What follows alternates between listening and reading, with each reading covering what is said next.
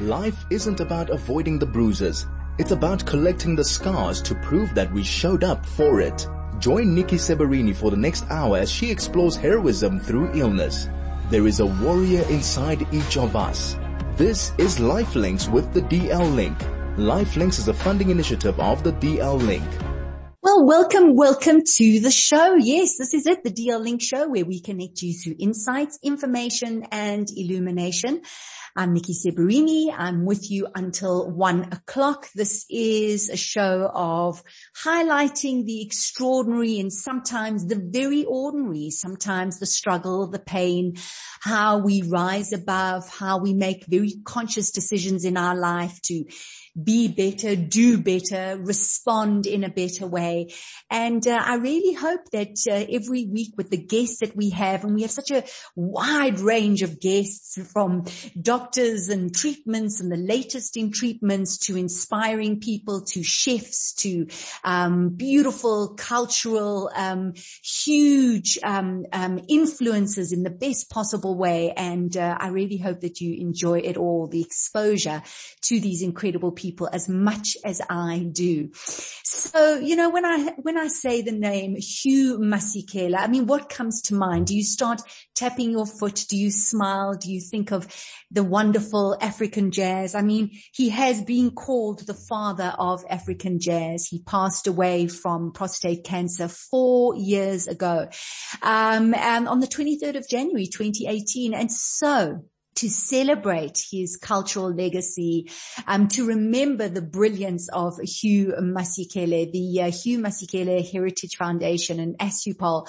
are going to be putting on an incredible festival taking place this Sunday. And I have Pula Twala, who is Hugh Masekela's daughter. She's also the event co-organizer, to chat to us about her dad, what it is to be the daughter of such a giant, and what people can look forward to, because I don't know about you, but it really feels like life is beginning once again. It's not to say COVID's not there. It's not to say we can't, put our guard down. We need to be careful. We need to be cautious. But the drum beat, the rhythm of life is pulling us. And hey, a celebration on Sunday sounds amazing. So I'd like to welcome Pula. Pula, welcome, and thank you so much for joining us.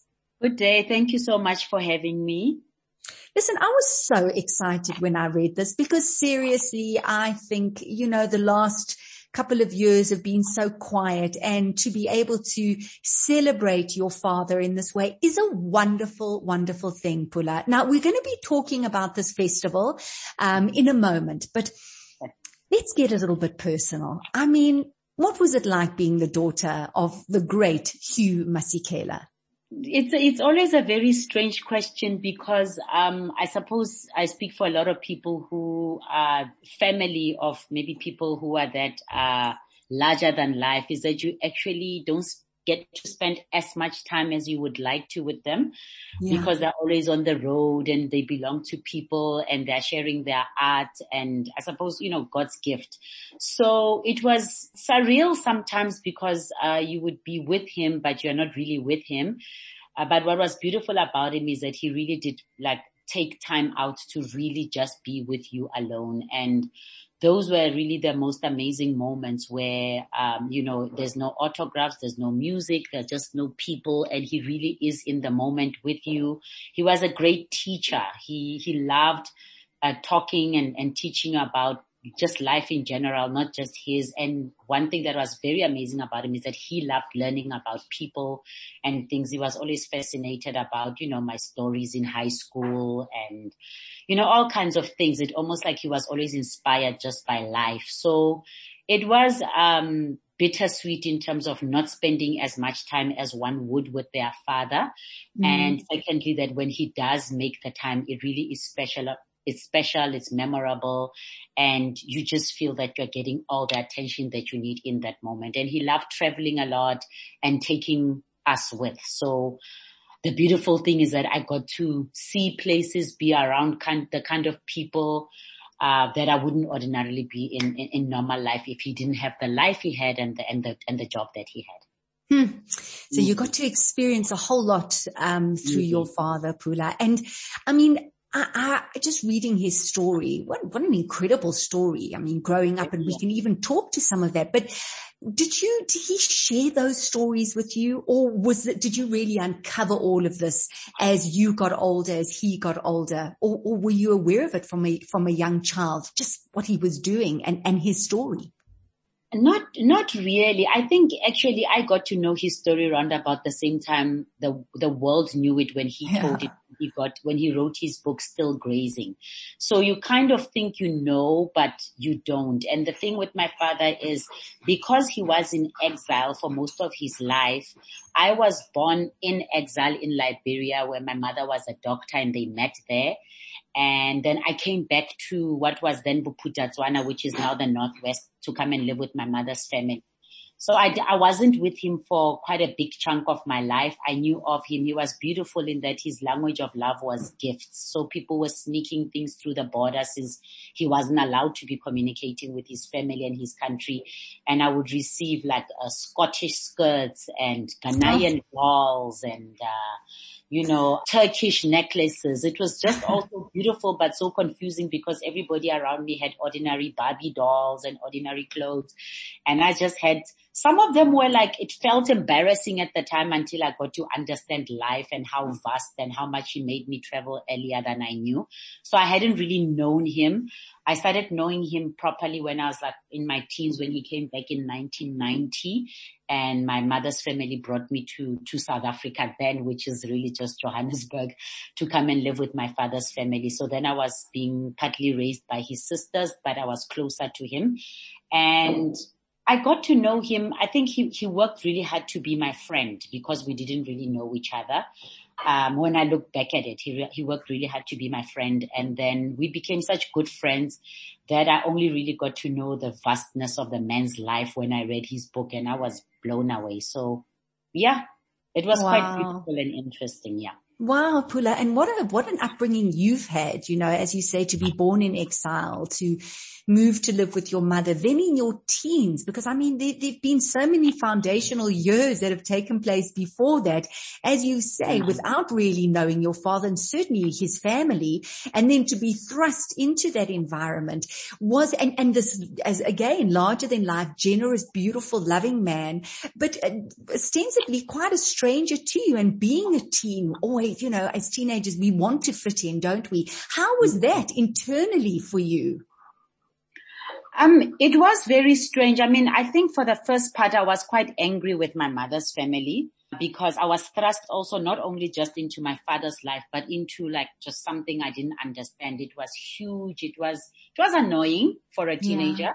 Yeah. It was overwhelming, because people immediately want you to be something that you've never been. So the whole like smile and this is your father and oh my God, you're so blessed, and why, kind of don't want you to be meek and shy and fade into the background. They're always pushing you to the front. And if you know Pula Twala and what Northwest really still is, it's like very small town. I was quite kind of backward, if that really is a word. And, and I just didn't understand like the bright lights and the big citiness of it. So as a teenager, I was like partly angry, partly confused, and then got to like fall in love with him in order for me to fall in love with his life and understand it fully. Oh, Pula, we're going to take a break. Just a quick ad break. We're going to be right back. Please stay there. High FM, your station of choice since 2008. Now, well, welcome back. I have Pula Twala, Hugh Masekela's daughter, and she's also the event co-organizer for the Hugh Masekela Heritage Festival, which is taking place. And we're talking about her father and what an extraordinary man, a giant of a man, but really she only got to know him as a teenager. And wow, I've just been reading through such incredible information about Hugh Masekela, born in Witbank in a township called KwaGukwa, and that his father, Thomas Selina Masekela, was a health inspector and a sculptor, and his mom, Pauline Bowers Masekela, was a social worker. And just that from the age really of 14, he started to play the trumpet. He had been playing the piano at a young age. His grandmother brought him up, and just an extraordinary life, his influences. But what I find really, really interesting is that there were people in his life who identified the brilliance and who supported him. One such person being Archbishop Trevor Huddleston, who we all know as this anti-apartheid chaplain, and he played quite a major role in that. He helped Hugh with getting a trumpet and forming this youth choir, which then got the attention of someone we all know who actually went and bought him a trumpet, and that is Louis Armstrong. So Pula, that's where I'm going to bring you in, because as you said, you read your father's book and then you started to see, wow, this is incredible. So, I mean, I could carry on and on with the kind of names, the people that your father worked with, the doors that opened. I mean, many challenges obviously along the way, but because of his brilliance and because of his talent, doors did seem to open. Did he ever express that to you, or did he just express how difficult and challenging the road had been? What was it like from his perspective?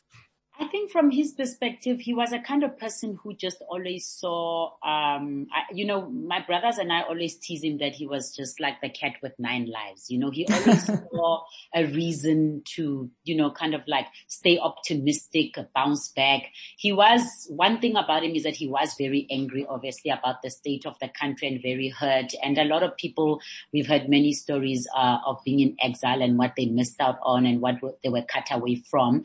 So those who have read his story do know that, he struggled with, I think, something like 45 years of like addiction, just trying to kind of get through the pain. I know that one of his deepest pains was not being able to come back home and bury his mother. And it really, I think, almost just ruined him as a person. But he was able to, bounce back and make a life while carrying that pain. He's made very beautiful music even out of a lot of that pain. Some activist music, some very sentimental music, some very, melancholic but historical, that make sure that we don't forget, where we come from and where we are going. So he has shared that, but I think people who've been through also that kind of pain, he didn't like to be very vulnerable, about those issues, but he loved the vulnerability that the music and the art allowed for him to express. He loved collaborations. He was just always working with everybody on everything. And when I started working with him. So I started working for the company that managed him, that was called Team Music Man, and I started working there. And one of the biggest frustrations for us is that he'd be coming back from like a studio and he's like, I've recorded a song with so and so, so finish off the deal. And he just colored outside of the lines. He had no time for, a contract must be in place first, and this record label must talk to that record label. So he really just loved life. He loved people, but he really, really loved life and was highly inspired by life and by the possibilities. He just didn't like borders, They so restricted him. Yeah, he just didn't like borders at all. And he just spoke out about it. And I'm just talking about borders, like the physical ones between countries, and just things that say you can't do this because of this and that and that. And I think that's why, even for somebody who worked with him as his daughter, he was one of the most frustrating clients to have, because he just did what he loved, but he did it brilliantly. You would see the genius once, you are done with the paperwork or some things have been worked out, and you realize that you couldn't have set this up and had too many meetings about it. It had to be done in the moment. He knew where to find the magic and how to find it. And like you mentioned earlier, that the relationship with Trevor Huddleston, he also, always talked about how that was the closest to spiritual that he got to, because this was somebody who came in as a father figure for the young boys because they were teenagers, and really like saw them for who they are and worked hard for their dreams to be realized when they were not really into academics. And he was always extremely grateful to the role that Trevor Huddleston played in their lives, because it was with Jonas Gwangwa and many other young people who became quite, amazing artists and activists later in life. So Pula, later on in life, when your father was diagnosed with cancer, you talk about feeling spiritual with, during that time in his life, this father figure. How did he approach being diagnosed with cancer? What was that journey like for him and for you and the family? I think the journey for him, it was very, very difficult for the family, I must say, because my father, I'd mentioned earlier on, had been an addict. He was also very good at addiction and denial. Mm-hmm. And I think it's something that is always very difficult for people to really want to talk about, because he had mastered denial so much in addiction. He unfortunately also mastered denial with the cancer. He was, and it's got two sides to it where some people would say, look, he's optimistic, he's hopeful, and he is going to get well because he says he's going to get well. But for the most part, he really didn't want to look again at the details of what's really happening to his body, what this really means. He wasn't a good patient. He was still traveling. He wanted to be on stage. And so his body took a beating because of how much he pushed it in terms of still wanting to do the work that he wanted to do. And so he wasn't resting enough. He wasn't, he was a good eater. He was into Tai Chi. He exercised. He loved swimming. So he relied a lot on the systems that he already had in place and the medication that he was given. So he took the medication well, but the doctors kept on saying, rest, cancel. And it's the one thing that he was very clear that's not going to happen. So I feel that then his body deteriorated faster because he was not resting. So it became a very difficult thing for us as a family, because it was almost like you couldn't talk about how he's changing, what cancer, how he's losing weight, how he doesn't have strength anymore. We would kind of like talk behind closed doors, and sometimes he would pick it up and he would be angry. It's almost like you people are not carrying the optimism and believing in the healing the way I am. And he always said his religion was music. So he never really conformed to any religious practice. He was just like, the gift that God gave him was music and song and being able to play, the horn. And if ever there was a comparison to prayer, it was when he lifted his horn. So even up to the end, it really what his heart longed for, to be on stage, to be playing, to I suppose continue praying in the way that he believed that what prayer was. And so anybody who's had, a terminal family member knows the journey. It's difficult to just see the person becoming a weaker version of themselves. And it was a horrific time. I can't sugarcoat it. And right until the time that he went, it was just a horrific experience. It was traumatic. And I think by the time he passed away, which we all knew that it was going to happen because of the doctors, we were exhausted from the journey of the illness. I think I only really started mourning kind of like a year after he had passed away, because even his death itself was a world event. You didn't have the luxury of just sitting in the corner. You had to organize and respond to the world about what an amazing person this was, what a big loss to the world this was. So the whole thing was quite almost like a dream. But we are here now, and it all made sense at some point. And I mean, it's a strange thing to say, but in hindsight, I'm kind of proud of how he refused to die. It was true to who he was. He refused to give into anything at any time, and he refused to give into the cancer. We were disappointed, but it was not his problem. And I feel that he died gracefully, because he died, I've never enjoyed the word fight. He died fully believing that he was well. Pula, thank you for sharing that with us. I mean, that's deeply personal, and there's so many people who listen to the show who have been on the journey, who are on the journey. And I think there are many people resonating on so many levels with what you've shared with us. Thanks for that, Pula. So On the 23rd of January 2018, your father passed, and as you said, it was traumatic, and you've had all of this time, but now there's a celebration. Now you're going to be celebrating his cultural legacy, and it is time to celebrate. It's time to, move forward and just remember what life is all about. Tell us about what's happening.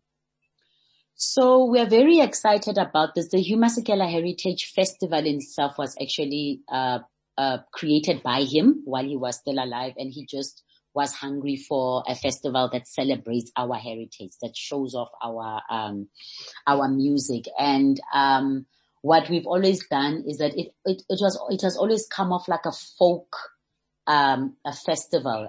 It's always incorporated all kinds of music, all kinds of artists from different kinds of backgrounds. And it was something that he also wanted to be taken to the people, because it's always that the people have to come to the city and get into taxis and pay monies to come to amazing things. And this is something that he did in the township. We did it for 1 year in Alexandra, which is one of the townships he grew up in. And then we ended up settling in Soweto. So because of the pandemic, as you mentioned earlier, we obviously now could not put on the shows outdoor and on stage with people. So since last year, we started pre-recording shows, continuing the celebration. And we had a good response last year. And as we're moving towards the end of last year, which is kind of the time that we put the show on, that's when the Omicron was announced, and it just proved to be difficult to be able to put something together for that time. And obviously it came to us that it would be a great way to then use the festival, something that he started, to celebrate him on his birth, on the day of his passing, so that it is, like you said earlier, more of a celebration. And we feel like, kind of the dark cloud of mourning has come off, and it's time to kind of, to the world and to ourselves and to the country and to the continent that he contributed to say this is who he was and this is what his legacy was. So we've curated artists that we believe celebrate our culture, our language, our clothing, our food, our couture, and are people who are kind of gatekeepers of our heritage. And another thing that we did is that we kept the lineup a little bit younger this year, because he loved young people. He loved learning from them.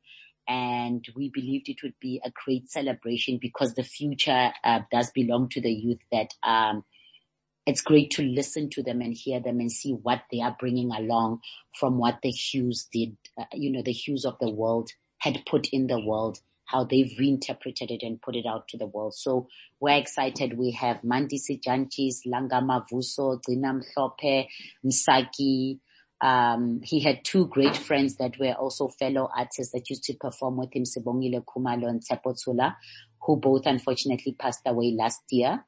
So we are celebrating them by paying tribute to them with two young artists, one being Ayanda Khumalo, who's Sibongile Khumalo's daughter, and the other one, Mandlan Plax, who is a very well-known young man in the industry and who honors Pula Twala in the most amazing way. So yeah, it's going to be a musical feast and a cultural feast and a celebration of our heritage on the 23rd of January at 8 p.m. And we have put online again, because, like I said, it's been so hard to navigate that we figured the best way for us to not, run around and try and figure things out is to put it online. And it allows us also an international audience, people who've loved in the world, to have access to the show as well. But beautiful. I mean, but it just symbolizes new beginnings, celebrations, remembering. It's wonderful, Pula. How do people, book, or how can people get involved or watch, or what's involved with that?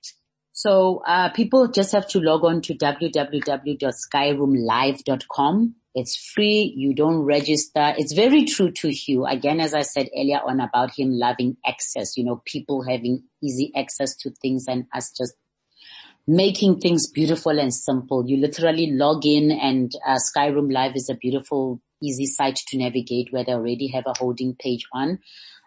You just click on it, and at 8 p.m. on the 23rd of January, which is the Sunday, the show is just going to kick off. So it's a very easy way to see the show on skyroomlive.com. What a treat, Pula. What a treat. What a lot of work you've put together for a beautiful occasion. And as you say, everyone has access to it. And what a way to start the year.